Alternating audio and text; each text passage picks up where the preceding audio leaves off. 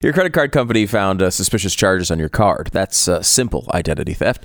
It's annoying, but they can cover it. It's the type of fraud you really need to worry about, and that can keep you up at night. That's home title theft, a devastating crime that takes you off of your home's title, your own home's title.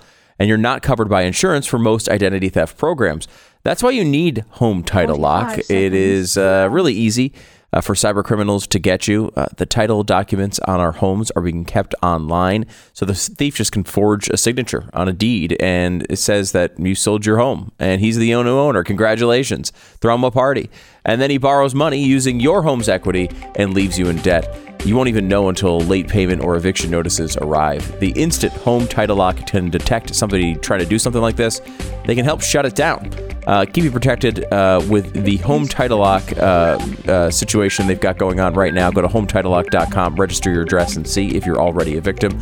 Get 30 risk-free days of protection with the code RADIO. The code is RADIO at HomeTitleLock.com.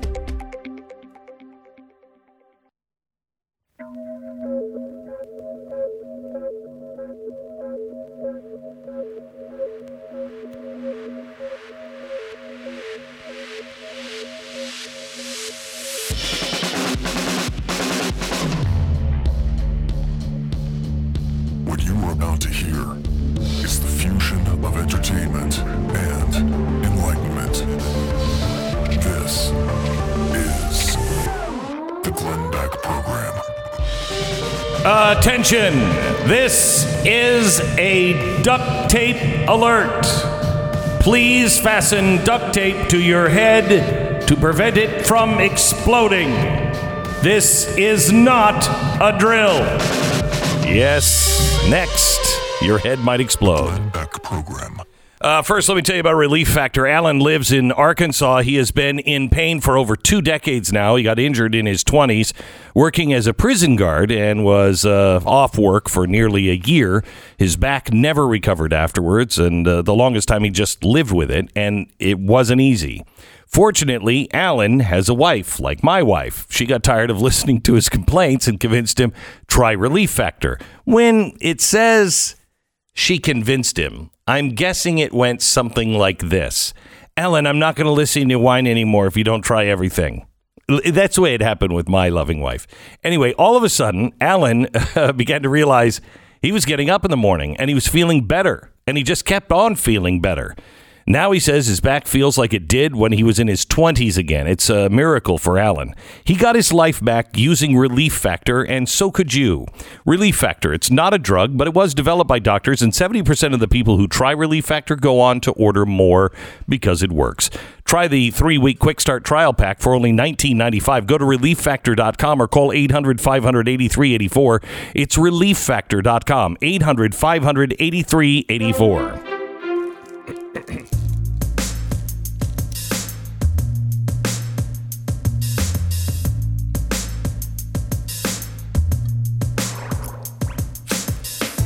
All right, welcome to the program. So they have dislodged the giant cargo ship in the Suez Canal, and the reason why I put you on duct tape alert is because we may be having another toilet paper crisis. Now, I mean, it's been a year. Why not have another one? As just for the anniversary, why not? Mm-hmm. Why not all go panic and buy a bunch of toilet paper? They're saying because of the Suez Canal being shut down, the world may experience a toilet paper shortage. And I have to tell you, there are many things, air conditioning being one of them. I think air conditioning and toilet paper are my no-go zones. You know what I mean? If they say, Glenn, you can't have air conditioning and sorry, no more toilet paper, bad for the environment, I say let the planet burn. Mm-hmm. It's just my line, you know. Indoor plumbing is also on that line. Refrigeration. Anything refrigerated, that involves any kind of refrigeration. My house, my actual refrigerator. Certainly electricity would fall into this. Got to have that. Well, if you could find another way to get the air conditioning running. And the lights. I guess lights are also... I think lighting is important. There's a lot of things on my...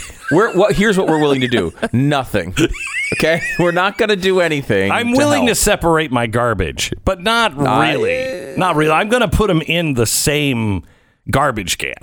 I mean, I'll separate them, and then I'll put them in the garbage can, and then knowing that my city is just going to dump them in the same place. Oh, yeah. The only actual use for recycling is the extra garbage can. You have more capacity. Yes. That's the only thing. Yes.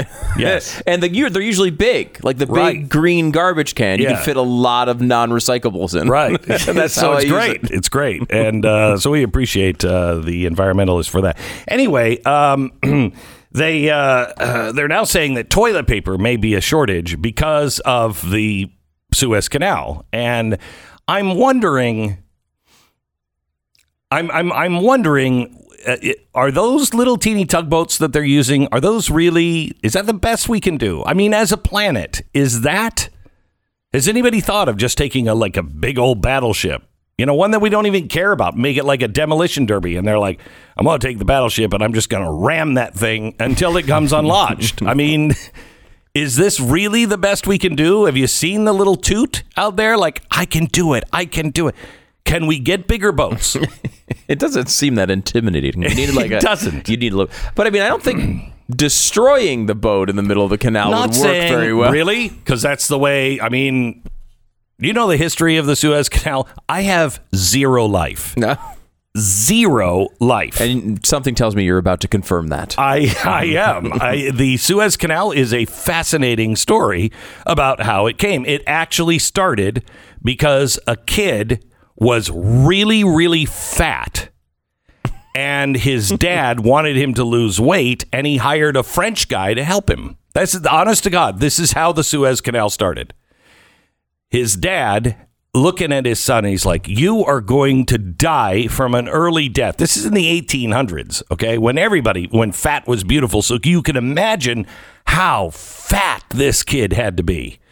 And he's like, you're going to die from, you're too fat. You're too fat. You'll never amount to anything if you're that fat. And he couldn't get his son to stop eating. So he hires a French guy. Now, why would you hire a French guy to do it? The only reason why this French guy happened to be in town was because Napoleon was in town. It was Egypt. And so this French guy is like, I can help your son lose weight. And he gets to know the fat kid, and he likes the fat kid. And he's like, look, don't tell your dad, but I got a little pasta for you, huh? And so he starts feeding him macaroni. He smuggles in macaroni for the fat kid. And the fat kid's like, I love macaroni. Thank you very much. The French are the greatest. And dad just thinks, my son, look, I am doing everything I can. Huh? And the dad is saying, well, my son's not losing any weight. Don't look at me. So this goes on for a while. And then there's all kinds of wars and blah, blah, blah, blah, blah. And, millions die. Sure. Blah, blah, blah. And things change. And dad dies. And the fat kid's like, finally, my dad's dead. And he becomes king. He's now the ruler of Egypt. And with all of these things that are changing, though, with the Crimea War and everything else, the planet is changing because everybody was getting all of their goods and services either over land, and the Ottoman Empire was really in trouble at the time. So those trade routes were being lost, or you go down south around Africa, which took too long. So that's when the French guy, who was strangely not a dietitian, I don't know what exactly he did. I think he was like an engineer. I mean, he was a guy who wanted to build the Suez Canal for a long time. And he says, look, I smuggled the macaroni to you when your papa was saying, hey, fatso, stop eating so much. It was me with the macaroni.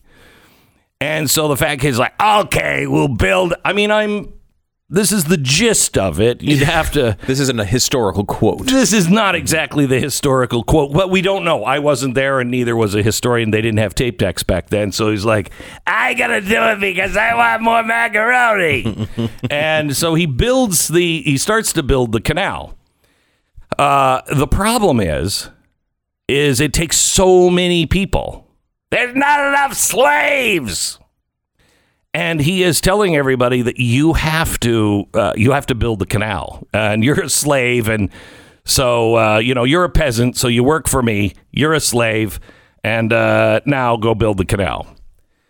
Well, at the time this is happening, something else in the world is happening. Now, this is the part where you can look at everyone who says the United States never did anything. The United States is just a horrible place. We are just, you know what we are? We're all about slavery. That's all this country's ever done. Okay. Suez Canal. 60,000 people are slaves building this canal. Something interesting happens. It's called the Emancipation Proclamation. Ah, crap. Now I don't have slaves. I'm not going to get any macaroni. Because in Egypt, the Emancipation Proclamation, as it did all around the world, shook the world. And so the 60,000 slaves that were digging the Suez Canal also were freed. In fact, the 20 million slaves they were called serfs, in Russia, they were also freed because of the Emancipation Proclamation at the time. But I digress. Back to the fat kid with macaroni. So they build the canal, and all kinds of stuff is happening all around the world at this time. We are building all kinds of stuff. I mean, it's in the 1860s, and so you're looking at the building of some of the greatest things in the world, the greatest construction. We're building canals, we're building tunnels, we're building bridges, everything around the world. Suez Canal is dug, and now it has to be opened. And they have the big opening ceremony, and a guy comes and he's like, I've got an idea. Maybe for the opening, I unveil a big statue for you, huh? And put it right here at the opening of the canal. It's going to be based on the Colossus of Rhodes. And like, I like macaroni. So they don't build the statue. Instead, they build the statue, a 35-foot tall statue of the guy who snuck the fat kid macaroni. And that was sitting at the opening of the Suez Canal until the Egyptians took it from the British in 1950s, and they blew up that statue. But that guy was Bertolli. That guy was rejected for that statue, and he went on to build the Statue of Liberty. It was originally made for the opening of the Suez Canal. Now, the reason why I'm stopping here is because that was unveiled on the opening of the Suez Canal, the small little statue of the macaroni guy. And that's his official name, or this is if history were taught like this, every kid would know history. They would know the macaroni guy. They would know the macaroni guy. They'd get the gist of the story. Mm-hmm. And so then all of the kings and queens and everybody from all over the world, they're on a barge, and they're all going to go down the Suez Canal. And what happens? A boat gets stuck. Right before the opening, a boat gets lodged sideways, exactly like what's happening right now. And so what did they do? They blew it up. I'm just saying, little toot ain't gonna get the job done. Blow it up. And that is the story of the Suez Canal. Yeah, kind of. All right, let me tell you about timeshare termination. If somewhere along the line you found yourself the less than proud owner of a timeshare, I'm betting that you have regretted it since 5 minutes after signing the dotted line. You probably haven't used it much. Probably didn't use it at all in the past year during COVID. And even if you could, did you get to go to the places that you were really promised? Pretty unlikely, I'm afraid. But are you still paying the maintenance fee? We all know that timeshares are mostly just scams. Not all of them, but mostly just scams. Sometimes we get pulled into them anyway because we think it's going to be a good deal. And now, can you even afford it? There is a legal way to get out of timeshares, but you need to start the process of getting out and ending the madness. This is not an overnight thing. Don't put it off another day. Timeshare termination team, 888-GET-YOU-OUT. 888-GET-YOU-OUT is the phone number. The reason why I want you to call them is because they have a 100% money-back exit guarantee. Timeshare termination team. Get the process started today, and you'll get 20% off when you terminate your timeshare today. Just make sure that you tell them I sent you. If you use my name, you're going to get a 20% discount. It's 888-GET-YOU-OUT. Remember, it is 100% money-back guarantee. You've been scammed enough.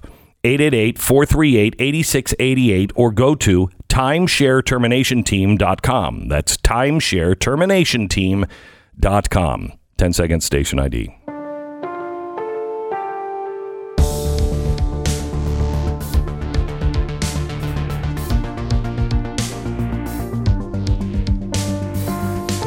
Oh, so I don't know if you saw this, Stu, but the White House is now talking about a tax for every mile that you drive. Yeah. Pete Buttigieg bringing that in. Yeah, that's good stuff. Focus. Yeah. That's good stuff. That's because, remember, long ago they said, well, you need electric cars. Yeah. You need an electric car because... though that's good for the environment and you're not going to have to pay for all that gas and you don't have to pay any of those gas taxes. That'll be great. Yeah. And then when the gas tax money started to go away, they said, well, we can't use a gas tax anymore because no one's paying the gas tax. Yeah, because we have electric cars. We have electric cars and I'm not paying the gas tax anymore. So now we just need to charge you $1 per mile, which I think is... $1 per mile? I think it... No, listen to me. I think it's not that high, is it? I would be shocked, but that can't possibly be how much it is. A gas tax anyway, blah, blah, blah. $1 a mile? No. It can't be. I swear I read that. Now I can't find it in this article. I swear I read that this weekend. It can't be. Because that would be crazy. But then again, it's the joke. Here's why it didn't even... Until you said that, I'm like, yeah, $1 per mile. Yeah, it just seems like normal. It just seems like, yeah, okay, that could possibly. Okay, so they're thinking about taxing people, which I think goes right in line, seriously, goes right in line with the no one under $400,000 is going to pay a dime in extra taxes. Don't you think? Oh, yeah, because I don't think there's any, as far as I know, only people who make over $400,000 drive cars. Yeah. So... Yeah.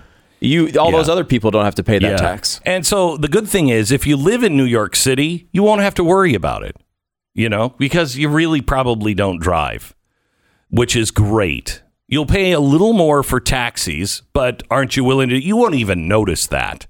A little more for Uber, but will you notice that? So all you have to do is live in one of these great, great cities with, some sort of a subway or something, which our country is riddled with those cities. I can't fall down and not be able to touch two different subway systems or a light rail system that is so convenient for me to use. How about you, Stu? They're just fantastic. Oh, I'm a huge fan of the light rail. And the good thing about them is their consistency, which is every time they're created, they destroy the economy around it. Right? Yeah, and they just I shouldn't say they destroy the economy around it. They just take everyone's money. And then it gets poured into the light rail system instead of other valuable things. And like the light rail system that it comes right here, just a few blocks away from our studio. Oh, it's nice. It's really nice. And the reason why it's so nice, it's been there for decades, really, and no one ever rides it. So it's like a ghost train. Yeah. It just rides in the middle of the night. It rides early in the morning, and no one is on it. And I just think it's the way it should be. We're saving it for when people really want to ride it, I like that because it's, first of all, it's very spacious. You always have the space. Because no one is on it. That's almost literal. The Dallas one is an insane story. In 1984, it came in. The tax came in. It was supposed to pay for 147 miles of light rail, but that plan was too expensive, so it was scaled back to 90, even though the tax stayed the same, obviously. Of course it did. Obviously. Yeah, of course it did. That only makes sense. $8.2 billion was what it cost. And I know I've used it approximately 0 times. Glenn, how many times have you used it? I've lived here now for what, 10 years? Have we lived here for 10 years? Yeah. I've used it never. Well, and Sarah, have you ever used the light rail system here? No, she says no. In fact, I don't know anyone that uses, because it goes from like nowhere to other places also where nothing happens. And it's one of those things where, like, I think one of the stops is at the American Airlines Center, like where the Dallas Mavericks play, for example. However, it like doesn't run late enough for some of the games, so you go down there. Right? Why would you? The one time I wanted to take the light rail system, I was with my son. We went to a Mavs game, and the game ran, I guess, a little bit late, so they just stopped running the trains. So then I was just down in the center of Dallas with my kid at 11:30 at night, which was fantastic. Of course, no Ubers, no cabs, nothing around at that point. So this story ends with him being stabbed to death. Yeah, probably. Yeah. By the way, we have something in common with our fellow people here in Dallas.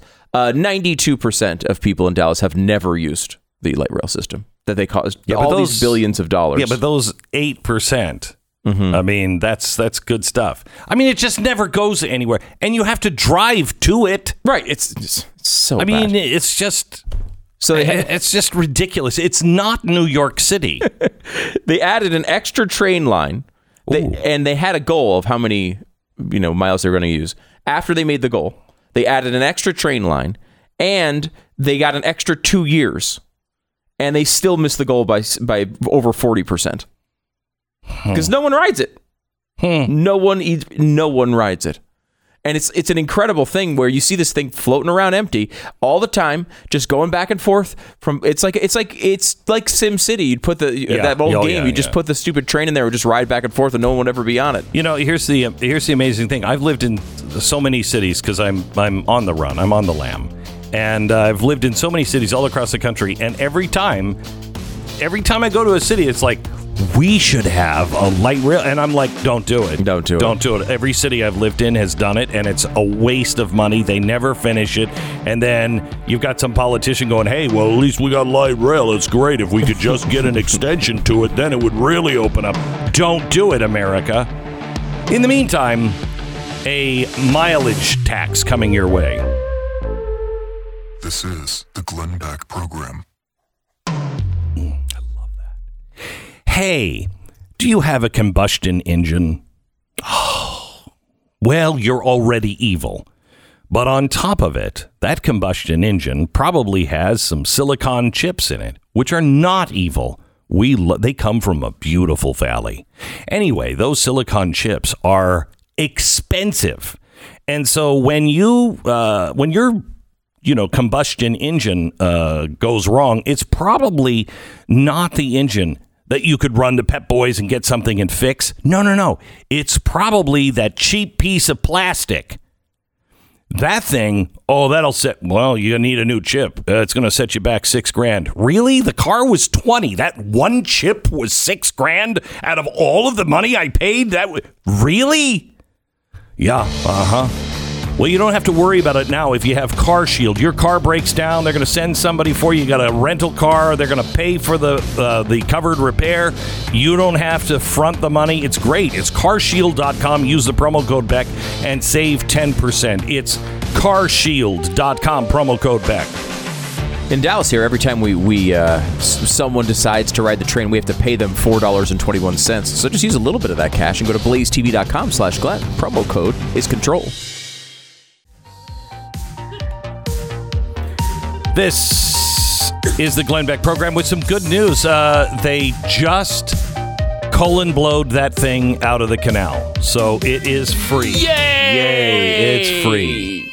$9 billion a day in trade were blocked by that. And all they needed to do, Egypt needed a little bit of fiber, and they won't get blocked like that ever again. And I think that's a good thing. Yeah. It's good. Yeah. It's good. Okay. So we're here with Pat Gray from Pat Gray Unleashed, and welcome to the program, Pat. Thank you. Good to be here, Glenn. So I was at church yesterday, and I'm about to lose my mind on the whole mask thing. Yeah, I talk about this almost every week after church because I am coming out of my skin for that hour. Yeah, because I hate the mask. It's so hot. Yeah, it's so hot. It's so hot. Then you start singing in it. Well, I'm not going to. With the mask, I'm not singing. Not going to do First it. of all, we're every other pew, so we're already Right. We're a million miles away from everybody. Yep. The 6 foot thing was arbitrary. It's 3 feet for the WHO. Why aren't we going with WHO standards? I thought they were so great. Anyway, so we're sitting there and we're singing, and then people start coming up. Did you get the vaccine yet? Have you had the vaccine? No. Oh, you're going to get the vaccine? No. You're not going to get the vaccine? No, I've already had COVID. I had COVID. My whole family had COVID. We were for a long time. We were sick. We had COVID. I got it. So you're not going to get the vaccine? No, I'm not going to get the vaccine. Why One would of you your get the kids going to get it. vaccine? My kids aren't going to get the vaccine. My kid.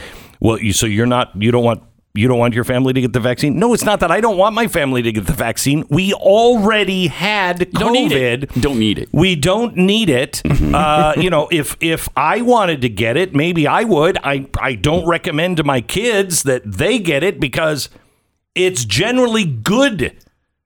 With kids. I mean, my kids don't need it. It's not that big of a deal. So when are you going to get it? I'm not. And nothing has changed here in Texas. Nothing has changed. Yeah, Pat and I were just talking Very about little. this because they did this big. Remember, Joe Biden did this Neanderthal thinking speech, where he was saying that Texas opening up to 100% was going to cause the crash of all Explosion. humanity. There are going to be piles of dead bodies on every street And corner. I will tell you that we still club women here in Texas and then just drag them by their hair into obviously, the cave. everybody knows that. Yeah, Of course. So we do that. It goes without saying. That's with or without a mask. Yes. So Yeah, that was way before COVID. I mean, we've been doing that since 1836. And now we've had 18 consecutive days of downward motion in our numbers here in Texas. In hospitalizations, in infections, in death, in all of it. It's Opposite- all going down. The opposite happening in Michigan right now, where the numbers are going up considerably, where they have not been open 100%.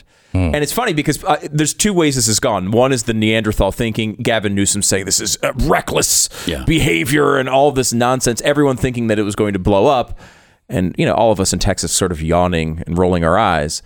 And on the other hand, nothing has really changed. No, I mean, well, you can have more people in a restaurant. That's about it. That's the other side. I see a lot of people using this as like, well, this proves lockdowns don't work. Not really. We didn't have lockdowns before this, and we don't have them now. It really doesn't seem any different than it was before we made the speech. People do what they think is the right thing to do. They do. So, the Texans are not all walking around just like, I got to French kiss everybody I see today. It's not happening. No. It's not happening. They're still wearing masks. And then I'm going to shoot him with my 6 gun. That's not what happens here. Well, once in a while. Yeah, once in a while, the shooting with a 6 gun, but only those who deserve it. Right. Hey, by the way, speaking of guns, did you hear about Hunter Biden's gun? Yeah. Why do you say it that way? With an accusatory kind of. Because, what do you think? We're stupid? Is that? Well, I don't think there's a lot of people ill-informed. I don't think there's a lot of people in the audience that do know this. Okay. Now I don't want to share it. I don't want to share it. I feel judged. No, this is an unsafe environment. This is an unsafe environment. I didn't mean to make you feel uncomfortable, Glenn. I feel, and it's my feelings that really matter. Even though my apology won't matter either. So, so you're right. You're right. Mm-hmm. While the president is pushing gun control, I would just like to stop at the little Hunter Biden story that we apparently talked about a long time ago, and I'm going to pretend that I don't remember it. Really? Yeah. Why would you pretend that you don't remember talking about it? You like to take credit for every prediction that you've made. Well, over I'm the going to past pretend. 100 years. I read a story, and they were like, the only people that were talking about this was Glenn Beck and the Blaze and all the research they did during the impeachment, and they were the only ones that talked. And I'm like, Damn right. Damn right. I don't. You didn't remember the... of course I do. Of course you did. You're Anyway, just pretending not to. the story begins in 2018 with Hallie Biden.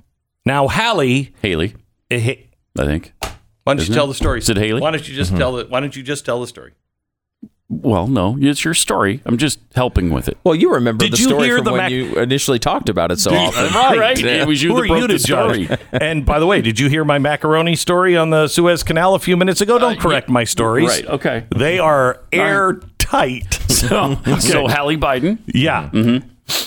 With Beau Biden. Mm-hmm. You want to correct me there? No. Okay, so Beau is Beau's dead, and Hallie, the widow, starts, with Hunter, and she's going through Hunter's truck due to a, quote, suspicion she had. Now, we don't know what that suspicion she had was, but then she found a .38 revolver, and it belonged to him, and apparently it just ended up in a trash can behind a grocery store across the street from a school. It happens. It happens.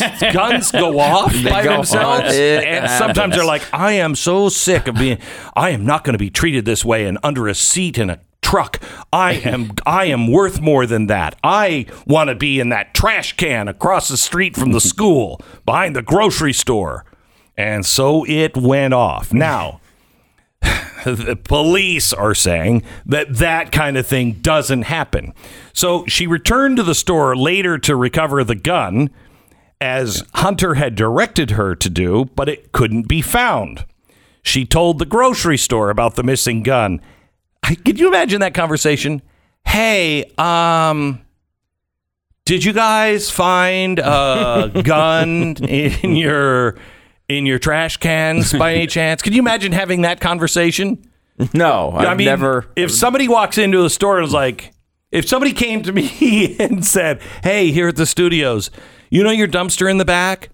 Did you guys happen to find, like some weapons in there? I would immediately call the police, right? You'd be like, for sure. Yeah, you know what? We did. Why don't you wait here for about 10 minutes? So she went to talk about the missing gun, and this is where things got weirder.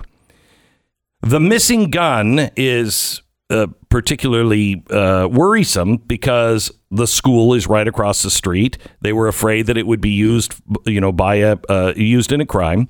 While police were questioning Hunter, he also appeared to racially profile two Mexican grocery store employees, telling officers they were probably illegals.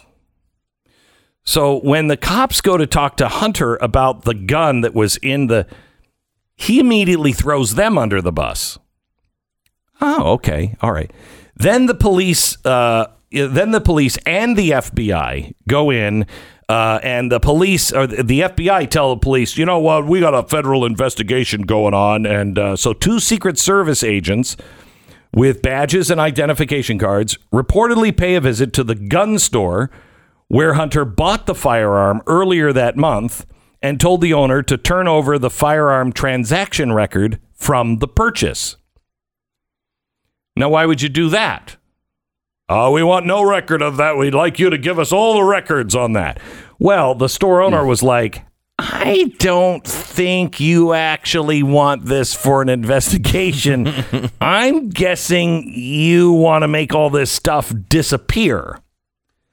So the store owner held on to the paperwork until the ATF came in, and they reviewed the forms, and the Secret Service said, we didn't send anybody out. We don't know what you're talking about. We didn't send anybody out. It also appears that Hunter may have lied on his federal background check. No, did. I don't think there's any way. No, he may have lied. How is they may have lied? He said it's a little fuzzy on those federal forms. When they ask you about previous drug abuse, with drugs, and you say no, and when blatantly you're on record having it happen, convictions and stuff. Well, when you were doing coke in a Hertz rental car that you turned back with coke lines still on the dashboard. Unclear It's unclear. You could easily. It's like, what is abuse? Are you an guess? illegal alien? Right. No, I'm not from space. Why would you call me an illegal alien? Right. And since when do we ban people from space coming? And can it be abuse when it's so much fun? No. You know, Yes. I think it's abuse drugs? No. they're Damn it, they abused me for years. So now he answered no to a question in the firearms transaction record, asking if he was an unlawful user or addicted to marijuana, any depressant, stimulant, narcotic drug, or any other controlled substance. And his answer was no. His answer was no. That's a felony. But don't worry, kids. He's part of the elite. He's not going to pay any price for that, I'm sure. But I just love that this is coming out now. As Daddy is saying, we have to tighten the restrictions And ban certain guns. Ban certain guns, yeah. But I just like we have to really tighten the background checks because as his own son has just proven, people lie all the time. People lie all the time. If you want a drug, let's say you're a drug abuser and you want a gun, you're going to go find one and you'll buy it, not necessarily from the gun store, because you're already buying drugs from a drug dealer. It's not like I've got my lines. My favorite one was this Boulder shooting. You know, one of the first narratives after they were like, oh, it's got to be a white guy. Once that went away, they were like, well, did you know that 10 days before this shooting, a judge overturned an AR-15 ban in Boulder. And 10 days before that, and this guy bought the AR-15 like 6 days before that. Do you believe this? Well, he bought it in another town where they didn't have an AR-15 ban. That is why we must have federal. That's why we must have it federally. I think it needs to be global. Because we need to keep these borders open. We can't come up with a disconnect as to why we're fine with open borders, but we need gun laws all over here, because obviously they could just bring the guns across the border. It's not like you have nefarious people like drug cartels right on the border that are actively making money, doing things, human trafficking, drugs, guns. There's none of that happening. No. These are just good people. Good people. Good people. Bringing people to a better life in America. Yeah. By the way, if you didn't hear Ted Cruz and his little run-in at the border, we'll play it for you next. So we've been talking about Rough Greens now for over a year. It's a supplement you sprinkle on your dog's food that contains all kinds of vitamins and minerals and probiotics, antioxidants, all the stuff that you're going to give to your dog, and it will help him build a happier, healthier life. I told you about my dog Uno and how much eating Rough Greens has changed his life. This is not a dog food.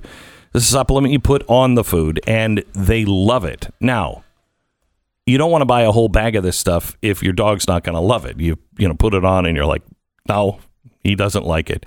So all you have to do is call Rough Greens or go to their website, ruffgreens.com/Beck, and they're going to send you a free bag of Rough Greens for your dog just to try out. If your dog likes it, then order a bag of Rough Greens.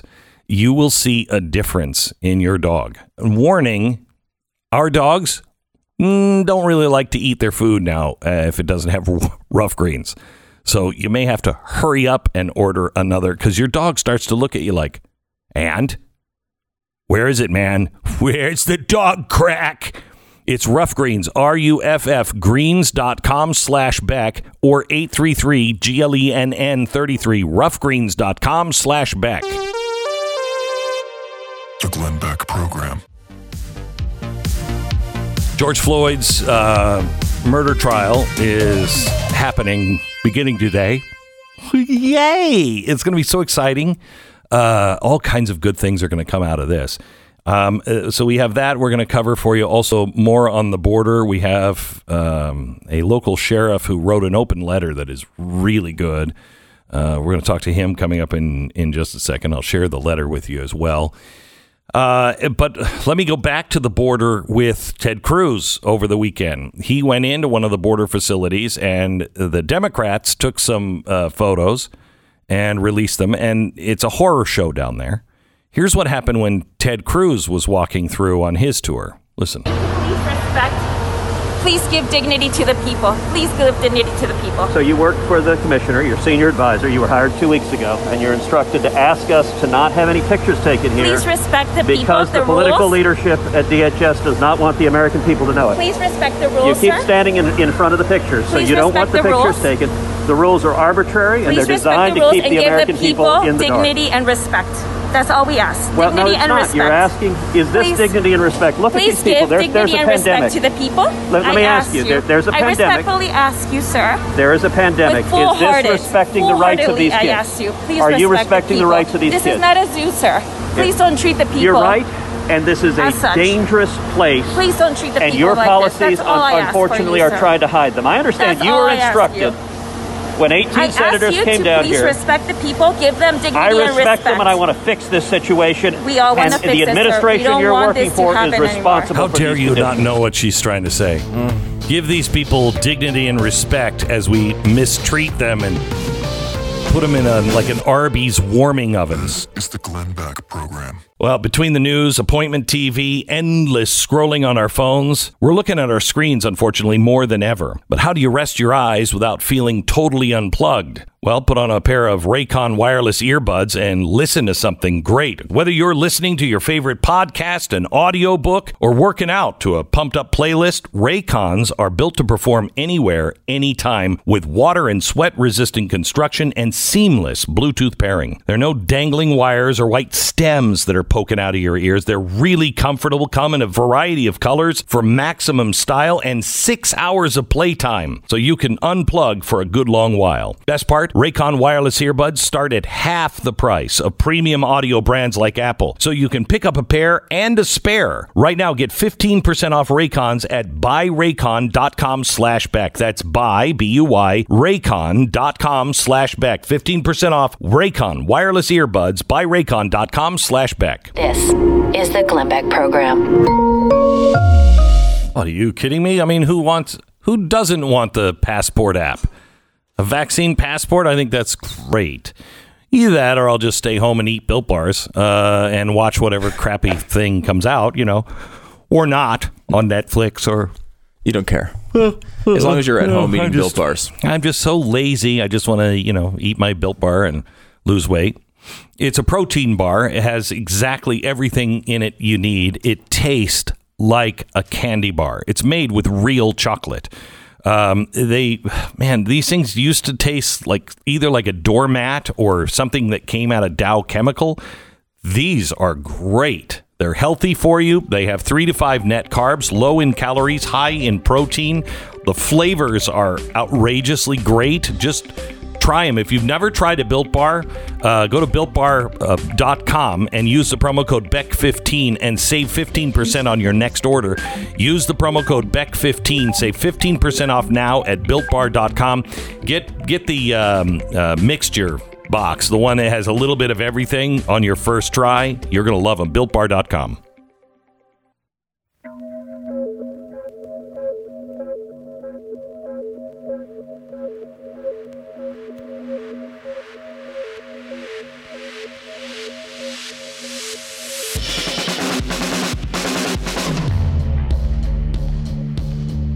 What you are about to hear is the fusion of entertainment and enlightenment.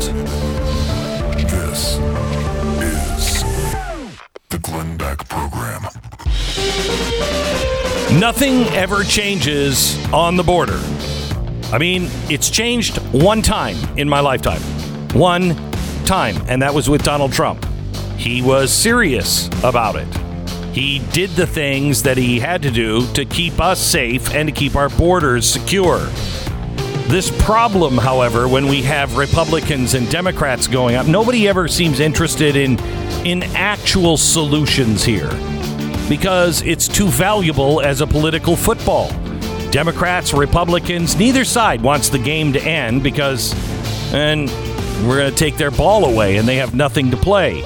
Meanwhile, law enforcement officers, the people who are actually down at the border, those who are police officers, border patrol, or sheriffs, those who work along our border, are left to deal with a messy reality, and so are the citizens on that border. I'm going to introduce you to a sheriff who has who wrote a letter that you need to hear. I'm going to give you excerpts of it that you really need to hear, because he describes a country in deep, deep trouble that is ignoring some really bad signs. We are enabling very bad people to hurt us and our country. We begin there in 60 seconds. The Glenn Beck Program. This next interview is really not for you if you're still wanting to play the game. Cindy lives in Texas. Many years she suffered intense pain in her neck and shoulders and her back. She tried a lot of things to try to get to feel better, but nothing really worked. Or if it did, it was the kind of thing that made her feel like not herself. That's one thing that Cindy didn't want. She heard about Relief Factor. She was skeptical at first. It's just hard to rush in and try something new when you've been burned plenty of times before. Believe me, Cindy, I understand that point of view. But in the end, she decided to at least give it a try. She ordered a 3-week quick start. This is what I recommend you do. I love this from the company because they openly admit about 70% of the people go on to order more because it works for them. So just try it, because they found it's about 3 weeks you learn whether or not it's going to work, and they don't want to, gouge you for something and trap you into something that it's not working for you. So just try it for 3 weeks. At the end of 3 weeks, if you don't feel like I did or feel like Cindy did, stop taking it. But if you feel like Cindy did and I do, order more. It's Relief Factor. Go to relieffactor.com or call 800-500-8384. 800-500-8384. Get your life back like Cindy did. relieffactor.com.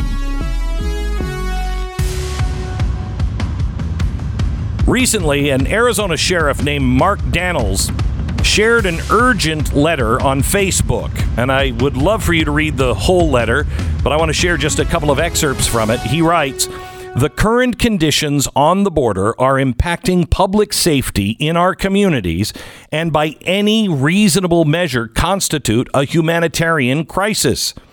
We remain immersed in politics rather than solutions." In Cochise County, Arizona, they have a sophisticated camera system along the migrant routes across the border. These cameras detect significantly more traffic than our federal partners report capturing.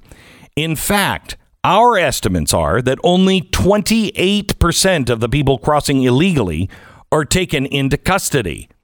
Now, I want you to think about the numbers that we have. Think about the numbers that have crossed already. If that's only 30%, the numbers are staggering. And where are these people? TCOs, transnational criminal organizations, are exploiting the migrant crisis to ensure the redirection of law enforcement resources away from the interdiction of illegal drugs into this country. They know that increased migrant traffic, especially children, overwhelms resources and essentially gives them the unfettered ability to traffic drugs into the U.S. Make no mistake, this is a deliberate tactic. On top of a public safety and humanitarian crisis, we may now add a public health crisis.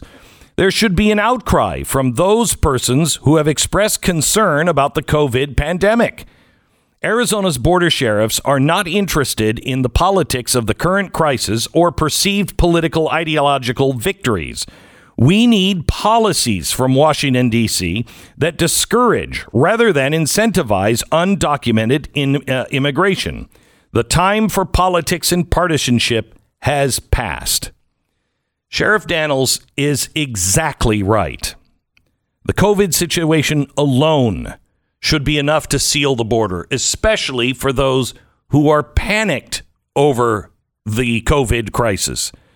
Right now, we have in the center of Dallas, Texas, we have a convention center that is filled with illegal aliens who have not been tested and can come and go apparently as they please.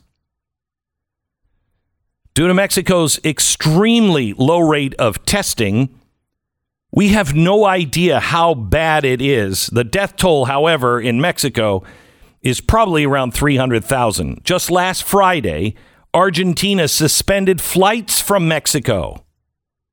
All of our schools are closed. Yet migrants and minors are flooding over the border, and we're housing them. And we are not giving money to the cities, especially down on the border. On President Biden's first day in office, he signed an executive order halting construction of the border wall. Now Sheriff Dannels is here to point out that the unfinished portions of the border have simply provided infrastructure, mainly roads, for the drug cartels. It is, according to a study, it is now a multi-billion-dollar business for these cartels, human trafficking.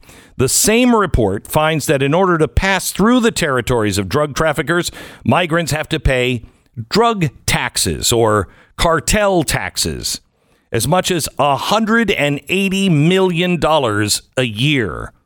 What are we doing?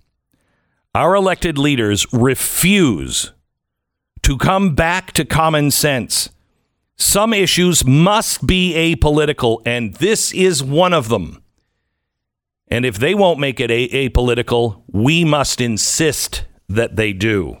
And we must insist not to play politics on the border. Just talk about the real facts. Sheriff Dannels is here with us now. Sheriff, how are you, sir? Good, Glenn. The letter says it all. It really does. It is very, very clear. Tell me what is happening in Cochise County. Well, I to understand where we're at today, it's best to understand where we came from. And you hit it in your intro with me, was the fact that President Trump, I've worked this border for 37 years, President Trump was the first president to actually emphasize and do everything he can within his power to secure our border. Right. It's not immigration, two different programs, border security. And we were very close with him, sheriffs, police chiefs, mayors, governors, DHS, CBP, all the way through in his administration.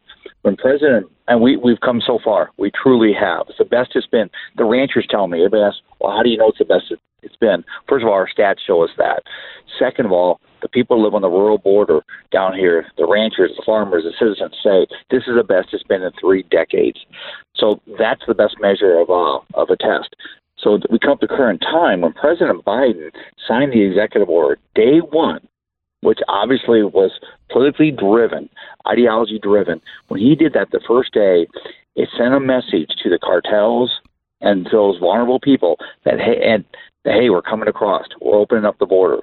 And he stopped the construction on the border, which stopped subterranean technology, revenue, resources, and the physical barrier. My 3 checkpoints are shut down in my county. I got a border patrol station shut down in my county for responding to help my deputies. I got my aerostat shut down. And I just learned Friday they removed me from the Homeland Security Council. Oh, my gosh. Because of the letter? I think it was a collective effort that, and they were wise in what they did. They removed the majority of every member on the Homeland Security Council, which was formed after 9/11 to help advise DHS for communities and for this country. So all but 3 people were left on the advisory council, the chair, vice chair, and a past chair. The rest of us got letters unannounced. And it starts off like this, Glenn. It says, I'm honored to address you in the first paragraph. Second paragraph, it removes us. Wow. What a kick. But it's the first time in history that a president and secretary, this administration, has removed anyone from that council. And what a worse time. We're in a chaos crisis on this border, and you're going to take the group that's been selected throughout the country to help advise you into the future, help you navigate these issues, and then you remove them. So wait. So this is because I am concerned about the humanitarian crisis, but I am equally concerned. I'm not blinded by that, by what the drug cartels are doing, but also the, other than Mexicans, the Iranians, the Syrians, the fact that the drug cartels will smuggle guns and drugs and terrorists into this country. Nobody's talking about those things. So tell me, this was developed after 9/11. What could their reason be for flipping everybody on that board? Well, and the first thing that comes to my mind, Glenn, is politics. Political ideologies. They want to have their own. They want the avoidance of this, and having people on the advisory council that speak very loud. Their business, their consultants, their federal judges, all the people that have come through that, sheriffs, police chiefs that have been now removed on that. It just silences that voice. Once again, and one thing I've seen since this has happened is the lack of transparency, the lack to share any kind of plans. In fact, in the letter, it talks about we're going to develop a plan. Well, don't you think any logic on this you'd have a plan in place before you get rid of your current members who have served honorably, I worked on the technology committee. I worked on youth violence. I worked on faith violence. Spent a lot of time to help our communities. And with again, stroke of the pen, we're gone. So again, it silences everything. There is no transparency with this. And I've spoke to DHS at senior leadership, working with the National Sheriff Association. They have no answers for us. We're past due on questions and answers in this country. Okay. Mark, will you hold on for a second? We're talking to the sheriff of Cochise County, Arizona. I want to talk to you specifically about when Biden just stopped the building of the border wall in your county. That was really, really bad. And I want you to explain why in 60 seconds. If you're thinking about getting, out of that big city you've been living in, it's going to be beautiful, especially coming this fall with the fire and the brimstone. It's going to be great. So anyway, some cities, some states have turned into small little dictatorships, and people have been moving away from the bigger cities in droves. If you're one of them, or if you're moving for any other reason, please reach out to realestateagentsitrust.com. This is a free service to you, and I don't want you just to take my word for it or this company's word for it. This is my company. We did our homework on these agents. We try to find the ones who have the same kind of values that you have, that will work day and night, have the right kind of advertising, so they already have traffic coming to their website to help sell your property quickly, and they have the knowledge and the team behind them to help you know what the right price is to sell, how to fix your house if you need to up that price, and what the right price is for the house that you're going to buy. Just interview them. Free service to you, realestateagentsitrust.com. realestateagentsitrust.com. 10-second station ID.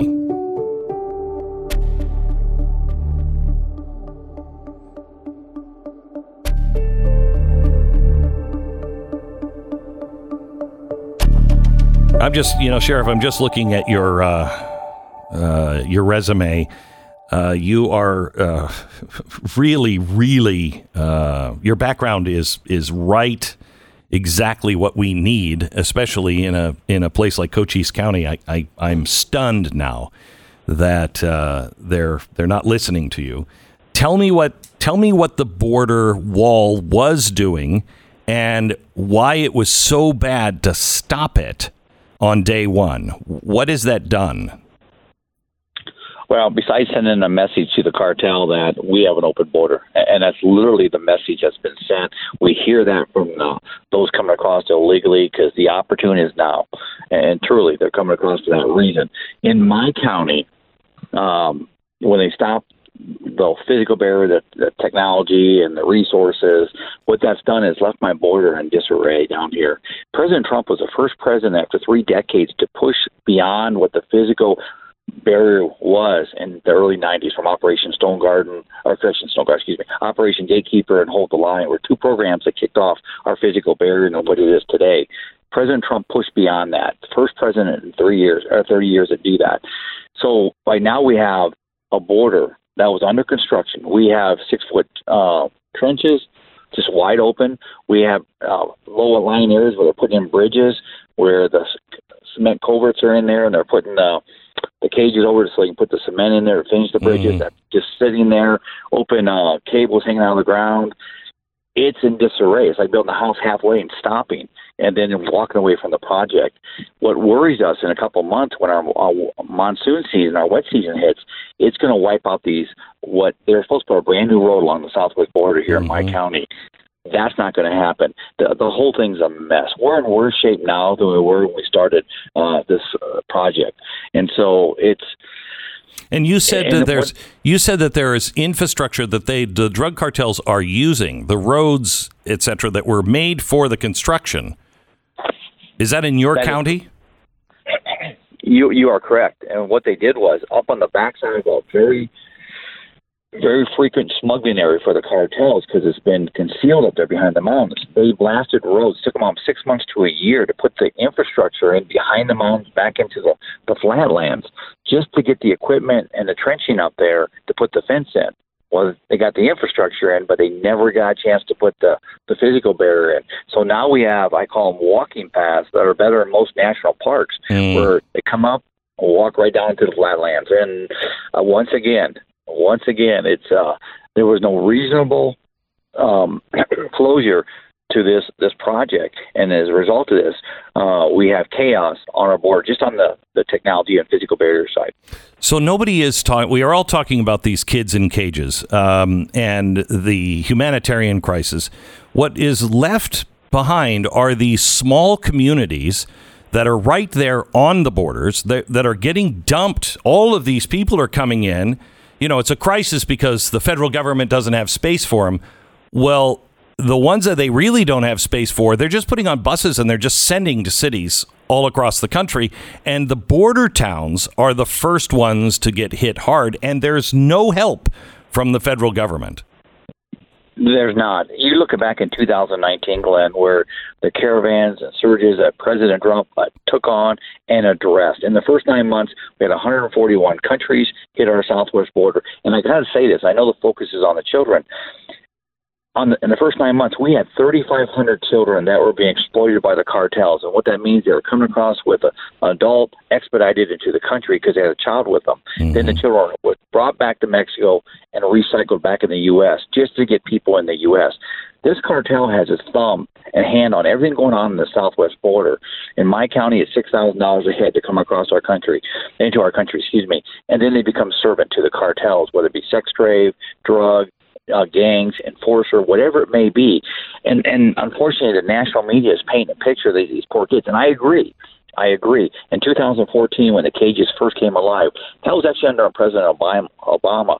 And again, we've evolved. And I do like your point that it seems like nobody can fix this problem. We have the most powerful leader in the country, and that's our president, but we fight it. Including President Trump, who put a lot of effort on this border. I've gone through a lot of presidents in my 37 years. I'm telling you, it's rather disgusting because it's like we're left out of the U.S. when it comes to security, being American, our constitutional rights here on the southwest border. What can the American people do to help you? They need to stand up and be united, because why we're the attention of the national media exclusively when it comes to the children. What's happening is everything going on in the southwest border, whether it's drugs, whether it's national security issue, whether it's a health pandemic issue, COVID, whatever it may be, it's coming into your neighborhood. We might be the gate to it all, but it's coming into your neighborhoods. They're not staying in my communities until they can find the means, or the the non-government organizations can get them out of here. Right now, we see charter buses all the time, $1,500 a hit to get kids out of our county. $1,500. You see almost every day, you're seeing them pulling out of my county. So the only thing holding my county right now, Glenn, with some kind of balance is Title 42, which is the health pandemic essential travel only, which means internationally we restrict who's coming in the country. In Texas, what they're doing is the state below Texas and Mexico will not let the U.S. expel them back into their state in Mexico. In my county, the state of Sonora is still allowing that. April 21st, that's supposed to expire. If that opens up, our southwest border will be flooded. Not just in Texas, but flooded. Mark, we will stay in touch with you. I'd like to talk to you some off the air. So thank you for everything that you're doing. But we'll be in touch. We're not done with the coverage, and I appreciate your letter, and I appreciate your willingness to speak out. Stay safe, and don't give up on the rest of America yet. I know you're not going to. I'm not going to. I have hope in my oath. Thank you. Thank you. Mark Dannels. This is the Glenn Beck Program. Time's running out for you to get free Premier activation with Patriot Mobile, so you need to hurry up and make the switch. I don't know which mobile service that you are with, but a lot of these big mobile companies, I would make the bet that they are helping fund some of these crazy things and pushing us further and further into a great reset, a country that you don't recognize. They are funding Planned Parenthood. They're funding anti-Second Amendment stuff. You've got to switch and be with a company that believes in the same things that you do. If everyone within the sound of my voice right now made the switch, you would send a real message to these companies. And the problem is nobody's sending the message. The left is sending the message. You go this way and we protect you and you're great. But nobody is saying, hey, I've got a better service, cheaper, and you'll send a message. Except Patriot Mobile. Go there now. PatriotMobile.com/Beck. PatriotMobile.com/Beck. Switch now. 972-PATRIOT. Wouldn't you like to see more pictures of Glenn and myself? Man. We're great visually. No. Go to Instagram. It's at Stu Does America and at Glenn Beck. Follow today.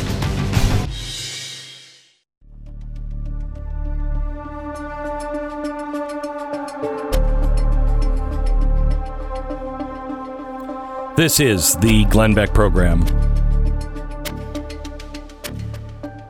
We really need your help, and I want to talk to those people who live in and around the cities where our border is. I'm going to start by telling you a story. When I was at CNN, can you believe I even said that? When I was with CNN. I remember those days. Had a really good cafeteria.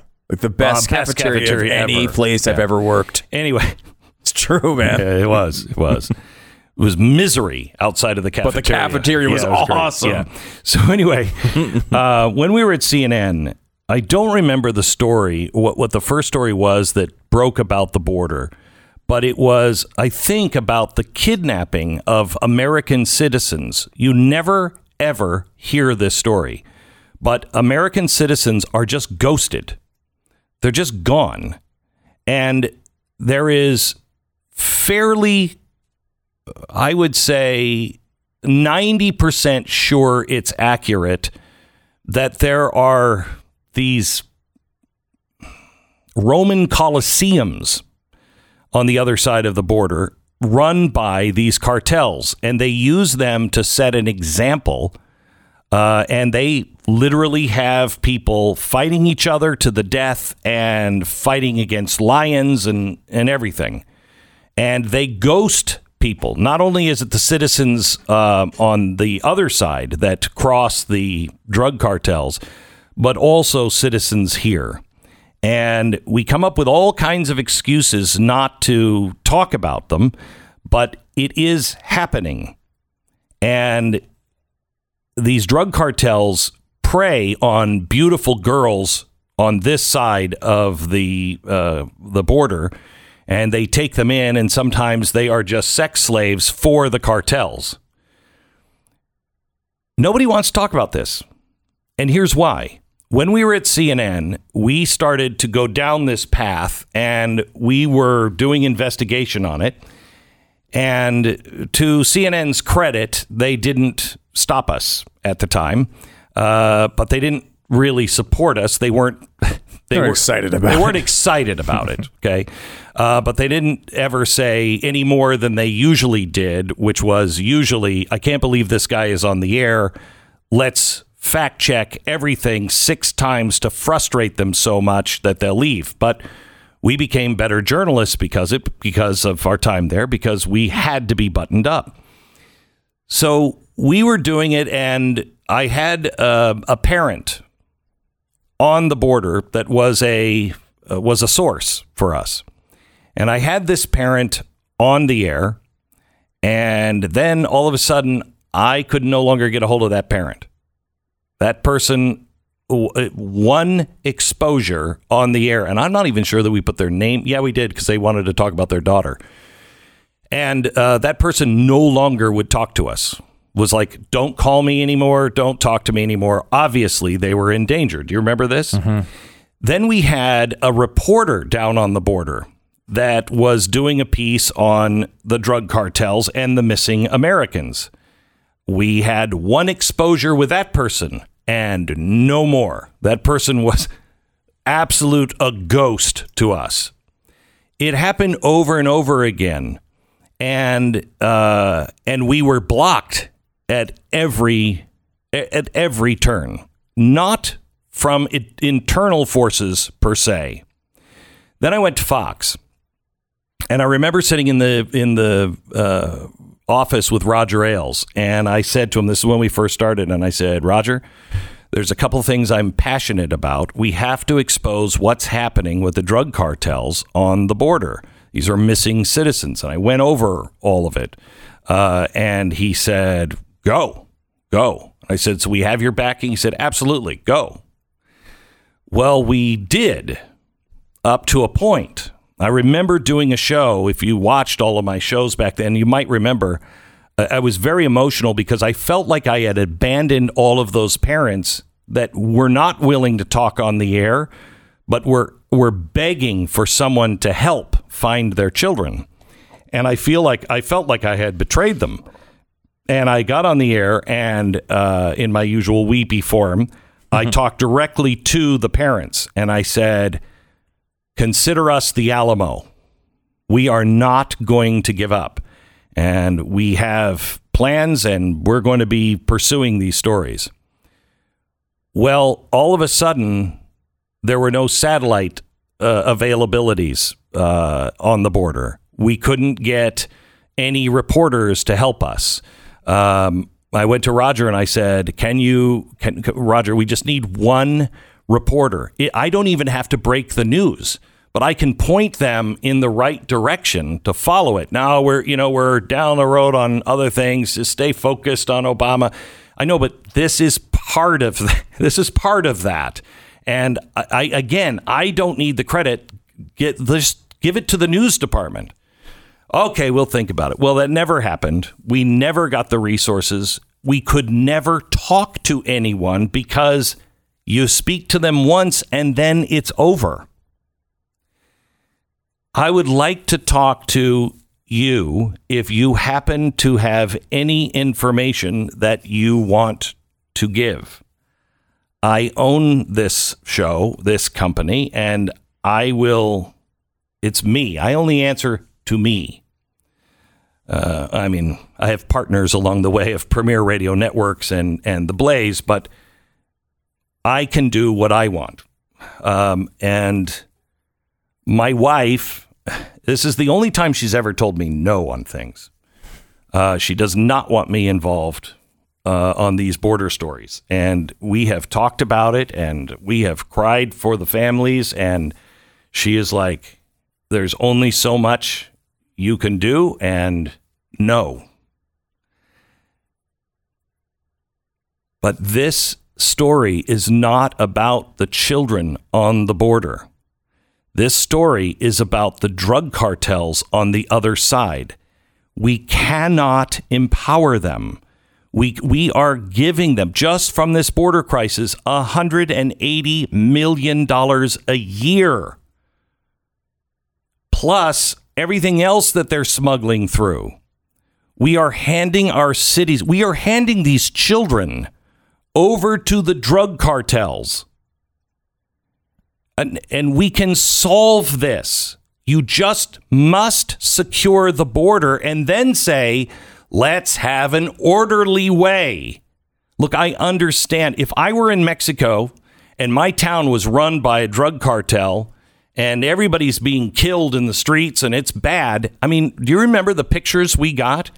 We had a reporter send us pictures where this and there were several of them, where they were bowling with human heads, where there was a road into this one town where they were actually crucifying people on the sides of the road to let you know exactly what happens to those who stand against it.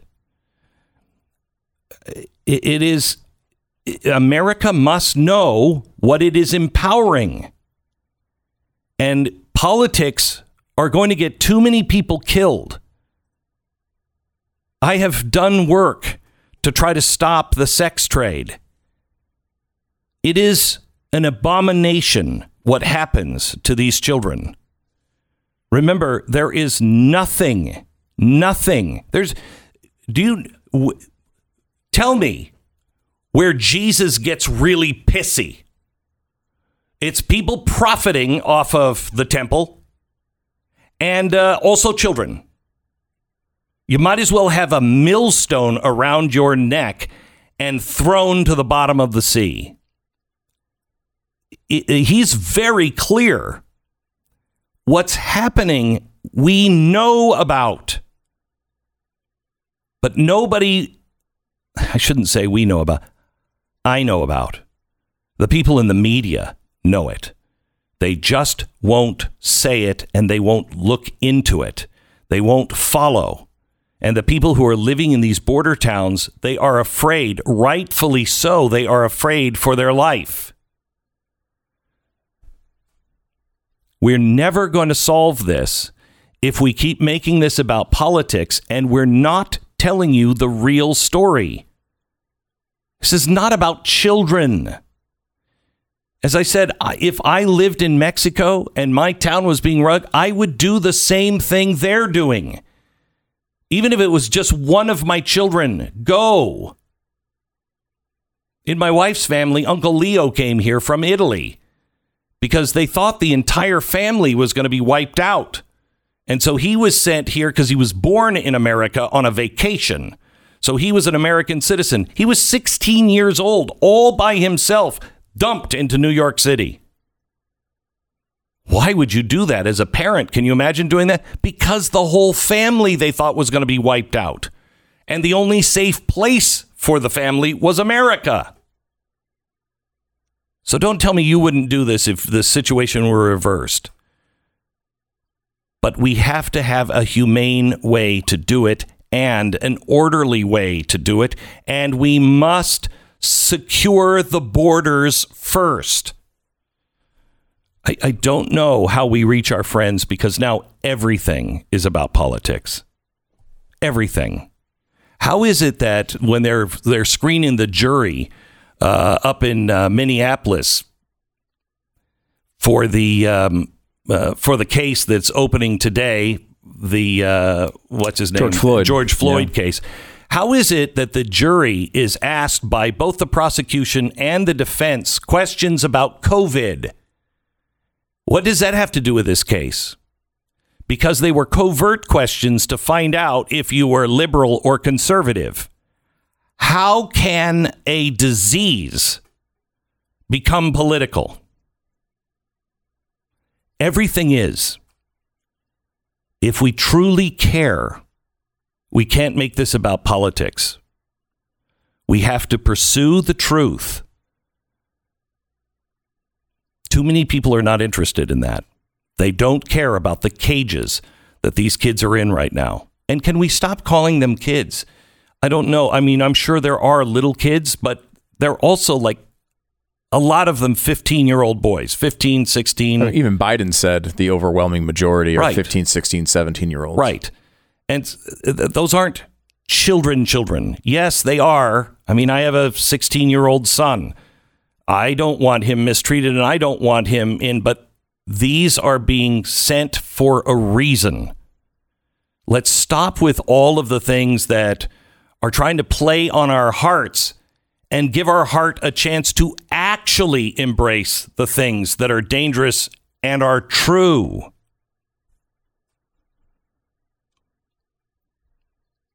I don't know exactly what I'm asking you for other than your prayers and your support. But if you live on the border, if you're a sheriff, if you feel like nobody is listening to you, if you have things that need to be shared, you need to show what's really happening, I'm listening. Back in a second. Take a look at that zucchini and squash. I mean, when I look at that big, thick chunks lined up on the grill next to some broccoli and cauliflower, I say, yum. It's dinner time. Oh, the Brussels sprouts, as they're just starting to turn brown, and the asparagus. I mean, I'm sorry if I'm making your mouth water like crazy. Stu just looked at me like, that sounds pretty good. Ugh. By the way, I went to a Chinese restaurant the other day, and I ordered something chicken, and it had chicken in it, and then it was just these square, like there were like rectangles. Oh, are you going to Tofu Town? I didn't order tofu. I don't want tofu in it. Especially when you order a chicken dish. Oh my gosh, yeah. Was it good though? The tofu? Yeah. The plate loved it. It was like, let me have this. Just put that on the edge of the food.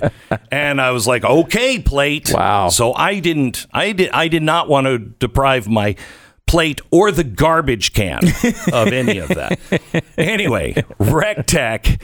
I mean, you know, put the veggies on the RecTech, man. You can, and they're good. I'm actually eating probably 80%, 90% of my food now is vegan, not even vegetarian. It's vegan. My daughter is a really good cook, and I don't want to see it assembled. I just told her, that looks like a big square piece of tofu. I'm never going to eat it. Right. Mix it into make it look good. So she mixes and she fools me all the time, and it's really, really good. But anyway, I digress. Can we please talk about a steak for a second?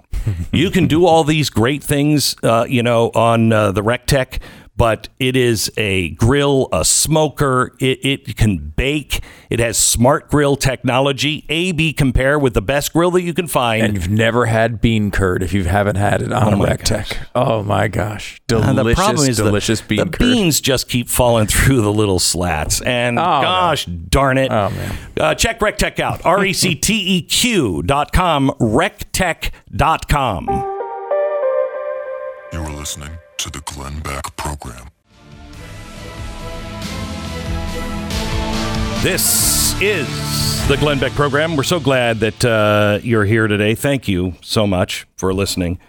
We have a lot yet to cover in next hour. I want to talk to you a little bit about what it's like to buy a home in California. There is a story of these two buyers, and they are not alone. These two buyers in California that bought a house, closed on it in January, paid for it, signed the papers. Then the former owner decides, he's not going to move out. He has the money. It's all gone through. He signed the paper, but he's decided he's going to live there. And the owners of the house can't do anything about it. The joys of living in a progressive world coming up.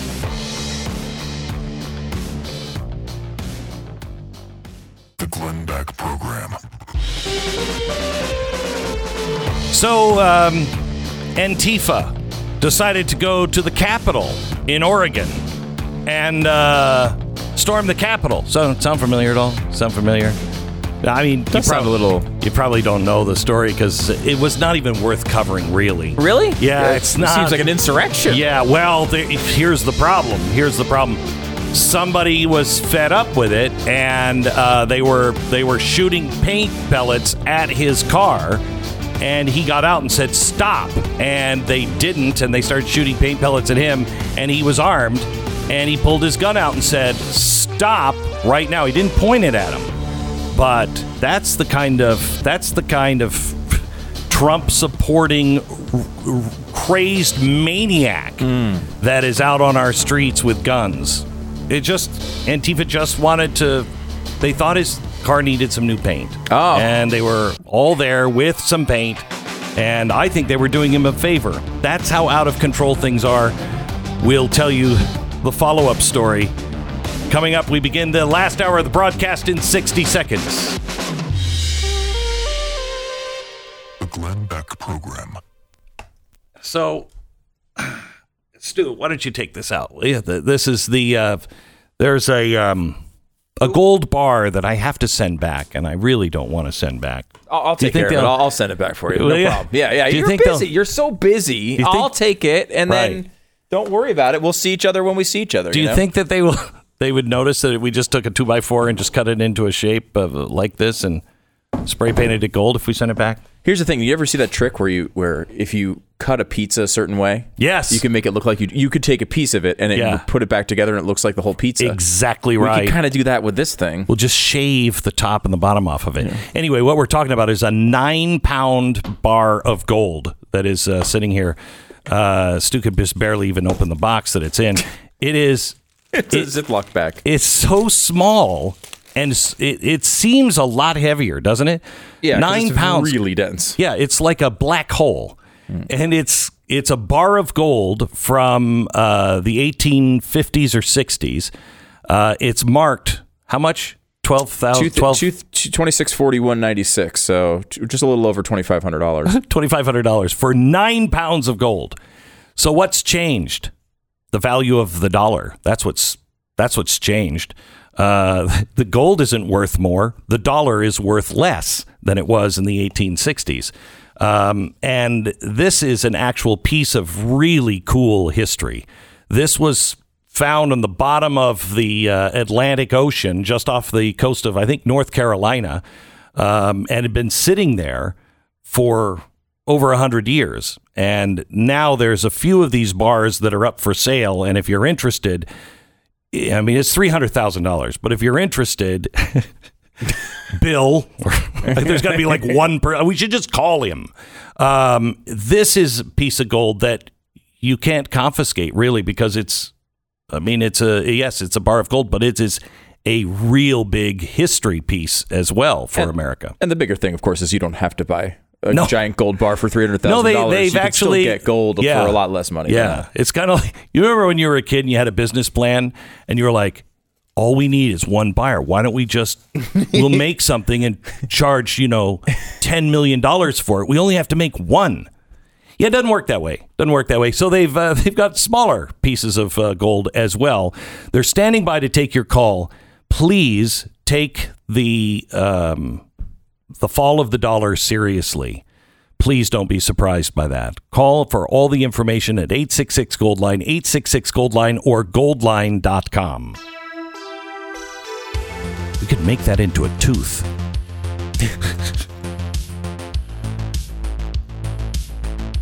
Oh, yeah, bring it in. Have somebody bring it in to me, will you, Sarah? So I read an article, and it's so funny because people send me these articles all the time, and they're like, Glenn, you gotta buy this. And I'm like, it's George Washington's hair is up for sale, and not a lot of it, just like a clipping of his hair. $1.7 million. $1.7 million. Seems a bit creepy to me, honestly. Like, it seems like something a stalker does, is like hold on to someone's hair. Yeah, it does. Well, it seems creepy to us, but this was the thing back then. Autographs were worthless. Nobody asked for an autograph. Oh, so it was instead of autographs, you get somebody's hair? Yeah, it was because it was deeply personal to them. Big fan of your work. Can I get some of your hair? Isn't that crazy? That's what people did? Yeah.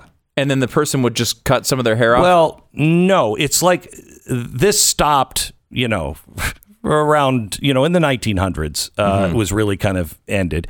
In the 1800s, it started to fade a great deal. But that was the thing. And so there's only so much hair. And so you would have to be a very special person to get a lock of the person's hair. And it was usually after they died. So this particular thing that's up for auction for $1.7 million is a lock of George Washington's hair. Have you seen the picture? No. Oh, you gotta look it up real quick. You won't believe it. It's not a lot. I mean, I've lost more in my sink than this is. It was cut from his head on his deathbed. Do you see it? Yes. Here's a here we go. picture. Here's a big picture of it. I've got a big picture of it. It's like not a lot. No, it's you a few pull strands. that out of like your drain in the shower. Ugh, yes. I know. So, but wouldn't you love that? And I could wear it around my neck. You'll see that's what this is. It's just like a clipping of his hair, and it's between two pieces of glass in like a locket for a chain. Mm-hmm. Okay. That's not a lot of hair. $1.7 million, because it comes with a letter that says General Washington's hair cut from his head in 1799 by John Pierce, I think it is, of Philadelphia. Send it to me. I received it, and then the signature of the guy. So it comes with real provenance. You know that it actually is his hair. But here's the thing. When I saw this, I thought 1.7. Holy cow, what is going on? I mean, is it the whole head? Can we make a lamp out of the skin too? I mean, how much hair is it? Because we have a couple of pieces of his hair. There is as much hair in this. It's just tightly braided. This is a little locket that was given to Martha Washington when he died. She cut a lot of his hair off, and she would give it to relatives and to really special people. Different times. So this is a locket that went around the person's neck, and you could see it's tightly braided. It's not a lot of hair, but it's about the same amount of hair, tightly braided. I don't even know what we paid for that, but not $1.7 million, and not even close to that. This just shows you how crazy things have gotten. We also have in the Mercury One vault. Why are you shaking your head? Right in the little center box. Window? Yeah. You can barely see it. Yeah. But that is actually his hair. That's actually his hair. Now, we have in the Mercury One vault as well, and I bet you I'd be shocked if we paid more than 10 grand for it, maybe.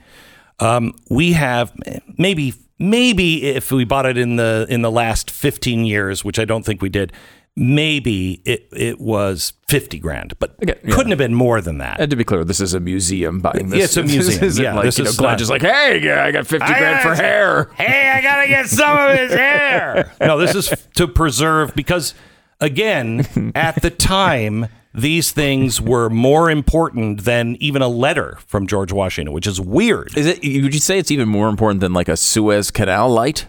Is it that important, though? For American history, could it be more important Did than I not? Were you not amazed by the Suez Canal history I gave you today? The lesson on the macaroni guy story from the beginning of the show? The fat kid with the macaroni? Mm-hmm. That's why we have the Suez Canal. That's the greatest story ever. Well, not the greatest story ever, but a pretty good story. It's in the top 100,000 stories. And I will say, however, you were able to tell it completely without the light. I mean, here you are, a guy who owns the Suez Canal light, and you didn't need the light at all to tell the story. Shut up. Are you working for my wife?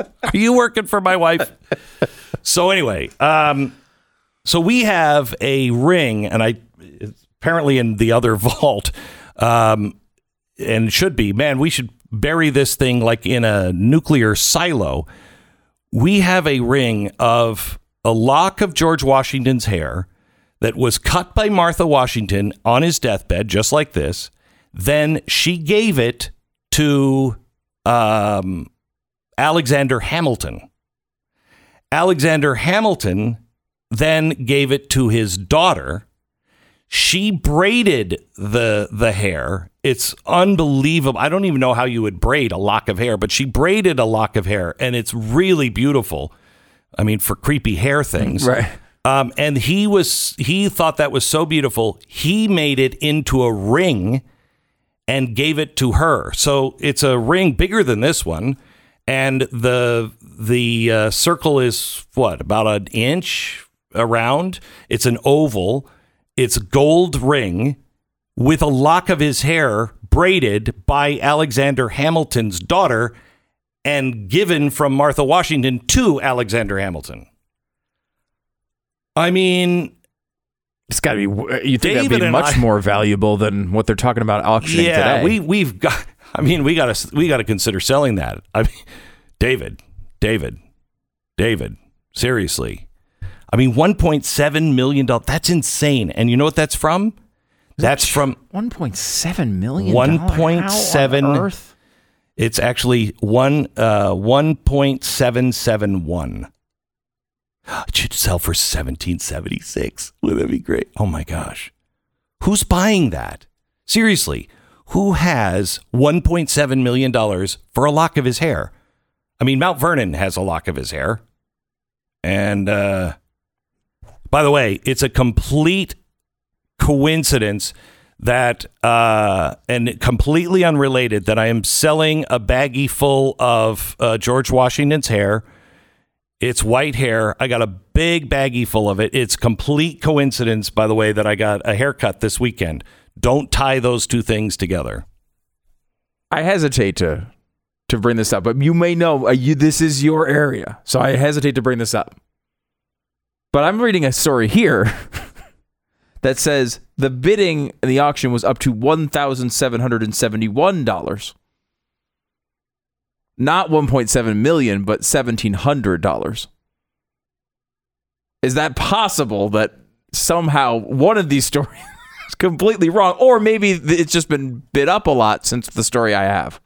But I am a bit concerned because that's a big gap in those two stories. Yeah, see, in 2019, it sold for $35,000. It couldn't be up to another. It couldn't be a 1771, and it couldn't be 1 point. I don't. Where did I read it? This story. You're right. This story is not. It also. Because I mean, look, I still think $1,700 is a lot for a freaking couple pieces of hair. But not 1.7 million. I thought David and I were going to be able to. You were going to retire. You were ready to retire on the George Washington's hair. I was ready to say, you know what? We're ethical people. We would never take anything out of the Mercury Museum vault. But see you later. It's a ring. See ya. Yeah. It can't be. Just put an IOU in the I vault. know I read it today. Yeah, 1,000. This is why, honestly. Mm-hmm. I'm on drugs. I'm on drugs today. I will say you did tell me that before the show. I'm going to be on heavy drugs for the show for my back pain. Right. And please watch every word that I'm saying. Right. So maybe this is a good example of why I should not be on the air today. Right. I mean, look, numbers are hard. Math is a challenge. No, I know I read it someplace, or at least... The drugs were telling me you can't. That macaroni story, you better check the fat kid with the macaroni. There's no way the macaroni story is true now. Would you look that up? The macaroni fat kid story? Yeah. Oh, macaroni fat kid. Egypt. Suez Canal. Egypt. Let's just see. Let's see what comes up. It's got to be your story. That story's got to be completely false. Now, this one goes directly to a book called Parting the Desert, The Creation of the Suez Canal. Now, and you got that by Googling fat kid macaroni Suez Canal? Everyone at home, you can do it yourself. Just go now do macaroni fat kid Suez Canal Egypt, and that's what comes up. So I think that one is probably good. Something. Well, here's the deal. Some of this hair from George Washington goes for $1.7 million. So it's a steal today. If you're interested in George Washington's hair, $1,700, and wow. It is yours. Think about it. You can buy the $1,700 hair. Okay, so I thought this was for $1.7 I thought this was crazy, and the only way I could explain it is because rich people are doing crazy things right now. Yeah. They're buying and bidding things up like crazy. Well, what is the NFT market? That's the craziest example of it, right? These like non-fungible tokens. Can we talk about that for a second? Yeah, sure. I mean, in this drug-induced state. Mm-hmm. I could tell them anything right now. Yeah, there was actually a Glenn Beck photo that sold for $400 million on the NFT market yesterday. Really? Yeah. Really? Yep. Why are you still here then? American Financing, NMLS 182334, www.nmlsconsumeraccess.org. I'm hearing voices. So when you're looking at the rest of 2021, most market experts think that it's pretty unlikely that mortgage rates are going to stay down in the 2% range. The Fed says they're going to do this for the next 200,000 years. I don't know. The Fed said that they are going to keep the rates down for the next 2 years. I don't know how they're going to do that, but when we get inflation, you have to raise the interest rate. If you are looking for a loan, it is going to get hard for you to be able to get a new mortgage or a consolidation loan as time goes on because of several factors. One, if you're a conservative, I think you're going to have real problems, and you will understand the depth of those problems on Wednesday night special, because that's exactly what we're talking about with the ESG score that everyone's going to be receiving. The other is it's going to take more for your credit score to be able to buy anything in the future. They are going to be really tight on trying to lend things out because things are going to go sideways. And you're going to have a hard time paying it if the interest rate is way up or if the economy is screwed. Please call American Financing today. Save as much money as you can. Do this now. American Financing. You could also buy a lock of his hair. American Financing, although that market has collapsed just recently, like today, about 5 minutes ago, that market just collapsed. Yeah. Markets are unpredictable. American Financing at 800-906-2440, 800-906-2440, AmericanFinancing.net. 10-second station ID. That's why we got that ring so cheap. Because I bet we did pay about $2,000 for it.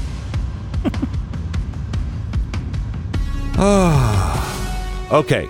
Stu, can you explain the non-fungible assets or whatever they non-fungible token? Yeah. Very poorly. I can do that. Yes. Did you hear my macaroni and fat kid story? I did. That was very good. It was. It was a great If you story. missed it today, you got to go back to the podcast. It is a fascinating story on the Suez Canal and how it was actually built. And it does actually involve a fat kid, macaroni, and a Frenchman. It's true. So the non-fungible token thing is basically you can own it's basically a piece of digital art, right? And the digital art, in theory, can be anything. It can be something that someone's, like an actual piece of art that someone's created, or it could just be like a photo. There's been people, the NBA got into this pretty early, and they've been selling footage of famous NBA plays on the market. And of course, this doesn't mean that like you get to watch it and no one else does. Right. You remember remember the Pharma Bro? I can't think of his name off the top of my head, but he was the Pharma Bro. He was a CEO of a pharmaceutical company that raised the price of like one specific rare medication for a rare disease up to like 10,000% in a day, and he got all sorts of criticism, and he was eventually in prison because of that and other related things. Okay, you can believe this story today from Stu because he's telling it. I'm on drugs, but different drugs, right, totally different drugs. Yeah. And so he, in the middle of all that, bought like a Wu-Tang Clan album for like $1 million. Oh, I remember this. And it was the only copy of it. So he owned the only copy, and no one else could listen to it. And it's not the only copy because they were destroyed or anything else. No one wanted. They did the plan we were talking about. They made one and tried to sell it for like $1 million. No, it wasn't. They did. One person bought it. So it's kind of like that. Like you have ownership, and no one can say that you don't own it. You do. But there's all sorts of bizarre sort of side effects to this and how you protect it and what it means. So I'd like to talk to you about that. One digital artist just sold a NFT for $65 million, which makes him, I think, the third most, powerful person in art when it comes to ability to sell. Yeah. Let's talk about that here for just a second. This is the Glenn Beck Program. So, I've been trying to shed the old freshman 50 lately. Wait, how many? The COVID 80, trying to eat healthier. But there's a problem. I hate healthy food. I hate everything that is healthy. I really do. I mean, I really have a problem with that. It's true. But until they can come up with a skinny suit, I guess eating healthy and God forbid exercise is my next thing. But anyway, part of eating healthy is being able to have a snack when you want one that's not a carrot. I love sweets, and a protein bar does not ever sound good to me. However, Built Bar is a protein bar. Keep it to yourself. It's really good for you. It's high in fiber, high in protein, low carb, but they're really good. They're low calorie too, and they're made with real chocolate. It's the marvels of modern science. BuiltBar.com. Use the promo code BECK15 and get 15% off your next order. You're going to really like these. Your mouth will thank me. Well, it's better than your butt thanking me, but BuiltBar.com. On that note, go to blazetv.com/Glenn. The promo code is control. You could try the promo code drugs, but I don't think that one's going to work.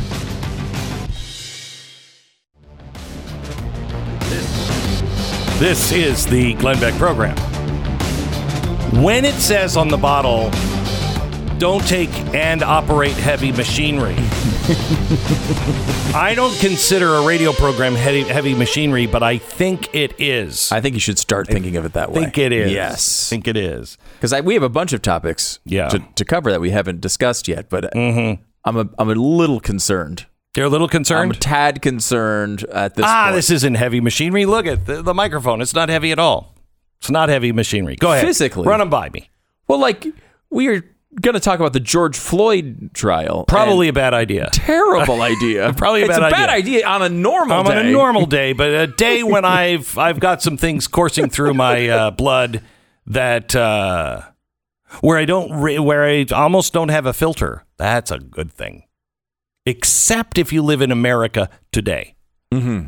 Then it could be a very bad thing. We have the vaccinations going on, and some of the stuff over the weekend with COVID. I think we could go there. Go ahead. You got something? You got something? We could talk because you mentioned earlier. Well, no. See, I just feel like going into any of this stuff is with you at this point. It's just pointless. Any of it is. I saw the new Bob Odenkirk movie this weekend. Oh, really? Did you? Yes, nobody. Hey, I saw last night, and this came as a shock to me. Mm-hmm. I thought to myself, we were picking a movie, and I've been doing a lot of research on history and everything, and so the Titanic kind of crossed my path, and I thought, maybe it's been long enough. Maybe it's been long enough. I only saw it in the movie theater once, and my kids are teenagers, and they've never seen the movie. And maybe it's been long enough to watch it again and actually enjoy it. Right. Because you watch it once, and then that's pretty much it. Yeah, it's pretty much it. It's a 3.5 hour extravaganza. Dirge. Yeah, dirge is a good word for it. It's got it's got about 30 minutes of really great entertainment jam-packed into a 3.5 hour movie. Right. And then there's a lot of intricate, nuanced class war love triangle stuff that you just want to... Yeah, that stuff. Okay. It's like Attack of the Clones, the Star Wars movie, which was the second of the prequel, the 3. No, I've never gone back. There's not enough time. No, but you watch that one back. There's a good 45-minute movie there.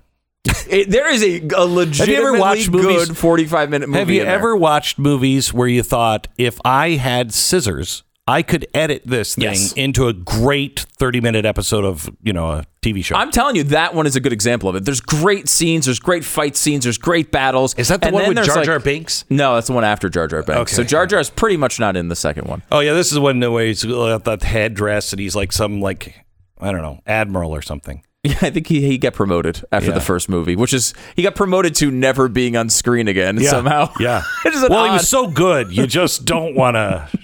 You don't want to wear that out. You know what I mean? And George Lucas is good at knowing when you don't want to wear things out. Right. So yes, that's definitely a thing. I think that you could definitely do Like the optimal Titanic movie length is about an hour 18. You know what I mean? That seems like about a 78-minute movie is probably pretty good in Titanic. I do remember it dragging a little bit. So did you wind up watching this? So we watched it last night, and my daughter did not want to watch it. She did not want to watch it. And she's like, Dad, I'm not interested in the Titanic story. And then I had to switch gears. Leonardo DiCaprio, she's like, he is quite beautiful. And I said, yeah. Yes. And it's 3.5 hours of, a love story with him. And somebody gets naked. I didn't tell her that it wasn't him. Yeah. But somebody gets naked. And she's like, I don't want to watch it. And she watched it begrudgingly last night. And even Rafe watched it with us. And he was like, can we stop with the... And I'm like, just keep it quiet. I swear to you, there's a great payoff. The boat's destroyed, lots of destruction, lots of death. You're going to like it. He's a 16-year-old. 16-year-old kid. Yeah. So they both watched it with Tanya and I, and shockingly, and you may not have approached your time, but shockingly, there is enough time that can go by that you will actually enjoy it again. So it was good. It was actually really good. My daughter... She was just sobbing at the end. She's just sobbing. And she sits up and she's like, I just love that movie so much. Wow. Yeah. That's great. How did Celine Dion still as annoying as I remember it? Oh, yeah. Yeah, okay. Oh, yeah. No, it's worse than you remember. The boat sinking scene was pretty solid.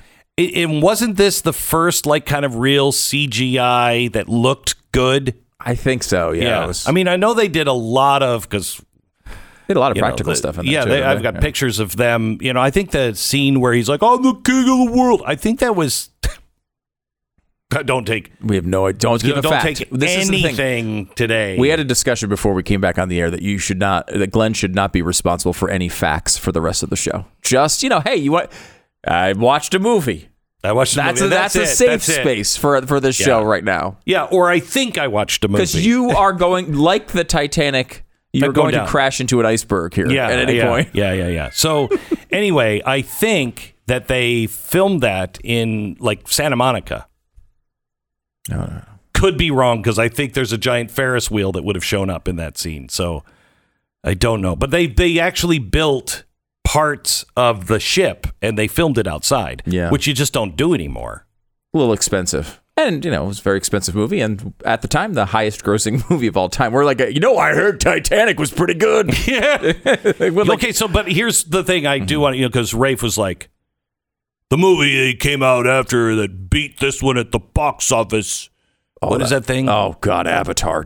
Terrible. He's like, it's so much better. And I'm like, I don't get it. I didn't accept. I think it is some sort of a Joe Biden, Hunter Biden lie. Yep. Or some sort of Ukrainian thing. Somebody got paid off. It's on Hunter's laptop. It's on Hunter's laptop. If you go there, you'll get this whole thing will be uncovered. Because I never understood that. No one understands it. No. It's this dumb environmentalist movie with a bunch of blue people. No one knows any of the plot points. No one knows any of the character names. And it's supposedly the highest grossing film of all time and has created an entire amusement park around it. I don't understand it. One knows. Nobody has ever said to me, oh my gosh, nobody's ever quoted lines from that movie. No one does. I mean, I'm the king of the world. You know that line.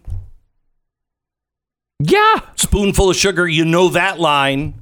I know all the lines from Chitty Chitty Bang Bang. Of course you do. But. Yeah. But I mean, lines that come from, movies. There's nothing in that. There's nothing remarkable about it. The only thing that was an achievement at all was the technology behind it. The movie itself is heap, is what it is. It's a heap. And the fact that he's been making these next two sequels for, it seems like 100 years, and no one asked for them.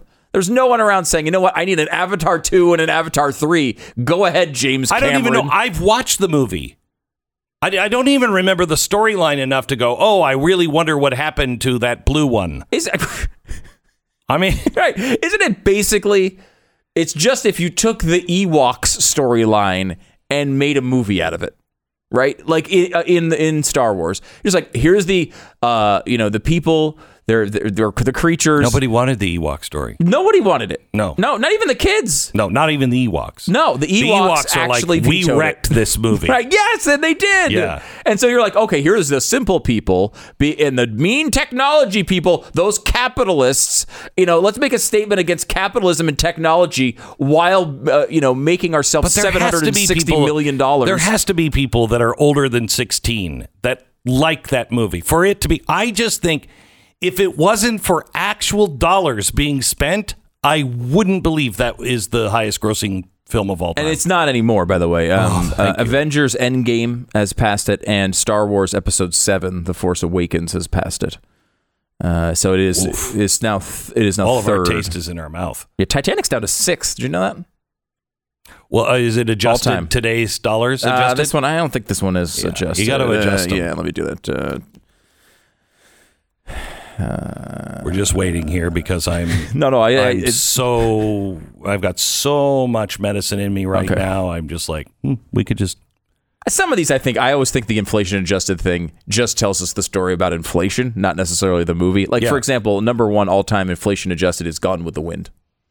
Adjusted. Well, that one was didn't 80 or 90% of the. Again, facts. It was ridiculous. It was like everybody saw that movie. And an estimated number of tickets sold 202 million, which is by far the highest of all time. So it is a legitimate number one. And if you have to, now there wasn't as much competition. There's a lot of different variables here. But number two, that's $1.85 billion all time. Number two, Star Wars Episode 4, A New Hope, $1.6 billion. Number three is The Sound of Music, $1.3 billion. E.T. is number 4, $1.3 billion. Titanic is number 5, $1.2 billion. There was a story I read, I think. There was a story I read today that was all about the hidden sexual stuff of the Van Trop family or whatever their names were in Sound of Music. What's happening? And I don't even know why I read it. I was fascinated by it because it was like adults understood all of the innuendos, and I'm like, what innuendos in that? And they were talking about when one of the kids this is one of the examples, when one of the kids put a pine cone in her chair and she sat down. All the adults knew what that was. I'm like, people that put pine cones up their ass? What the? I mean, what? All right. See, this seriously. All right. No, we got seriously. You. Let's take a. Do we have? Is there such a thing as a drug commercial break? Like, is there a? Seriously. What does the emergency alert system do if it's not going off right now? What does that mean? What? He just. Thank you. No, don't do that. Don't do that. Don't do that. Don't do that.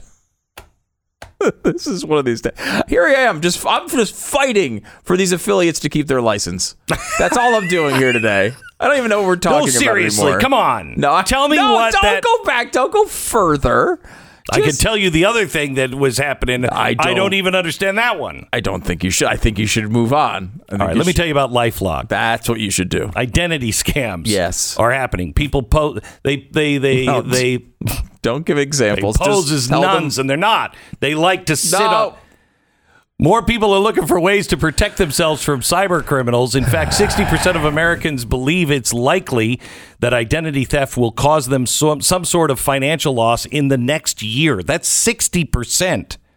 Wow. It is a big number. It's a big number. Mm-hmm. Not as big as 1.7 million for a baggie of hair. Oh. But it's important to understand how cybercrime and identity theft, this is don't do drugs, kids. Don't just say no. Every day you put your information at risk on the internet, and in an instant, a cybercriminal can harm what's yours, your finances, your credits, even your name and reputation. That is the only thing that really you should worry about in the end, getting your good name back. How do you get this off of your record? How do you restore your name? LifeLock is there. They not only, nobody can stop all cyber threats and, keep everybody safe. However, they do the best job out there. And beyond that, they have a team that is specially designed. If something, God forbid, happens, That team goes to work to help you clean up the mess. It is LifeLock. LifeLock.com. Save 25% off your first year. Another pretty good big number. Right? 25% off. LifeLock.com. Use the promo code BECK. Call 1-800-LifeLock or head to LifeLock.com. Promo code BECK for 25% off now. LifeLock.com. 888-727-BECK. This is the Glenn Beck Program. Well, the defense has delivered their opening statement now in the George Floyd trial, which, due to the medication I'm on today, I'm not going to take it on. I'm not going to talk about it. But how'd you like to be that guy? I mean, if you're having a bad day, just think, hey, you're not that police officer. Or the defense attorney for the police officer. You imagine? Did you hear the New York Times podcast today? I didn't listen to it. No, the Daily. Oh my gosh! No, I'm sure they were talking about balanced. how they were playing the interviews for all of the jurors, and the defense was it the defense? No, the prosecution said to the one juror, "What do you think about COVID?" Well, I mean, what do you mean? What do I think about COVID? I mean, how do you feel about COVID? Do you think that we did the right thing, you know? And this woman said, well, no, I don't. I mean, I think it was all started, it's real. And I think it started out as doing the right thing. And we were just trying to figure it out. But I think it's gotten a little out of control. And they dismissed her because that was a covert way of finding out if you are a conservative or not. Jeez. And apparently you can't be a conservative and for the prosecution. And they talked about how that was really important. And then they played somebody that the defense weeded out. And it was somebody who said, well, I've already made up my mind, on this, but I'm open because I don't know all the facts. So if there's new facts, I'm perfectly willing to. And, well, do you feel that the police are, racist? Oh, yeah, the police are racist, blah, blah, blah. And the New York Times actually said after that, Michael Barbaro, so do you think that maybe this figures into a bigger statement that you could now be taken off of a jury because you believe in something that is true? Wait a minute. What? Oh, police are all racist? Is that the implication? I mean, that was the implication that that guy was telling the truth, but the truth, the defense is going to make sure that, those truth tellers aren't on the jury. But the other person that tells the truth that, COVID, it was a good thing, what we did at the beginning, but then got out of control. That's not truth. That's not truth. Amazing. It is remarkable what's happening there. All right. We'll see you tomorrow. This is the Glenn Beck Program.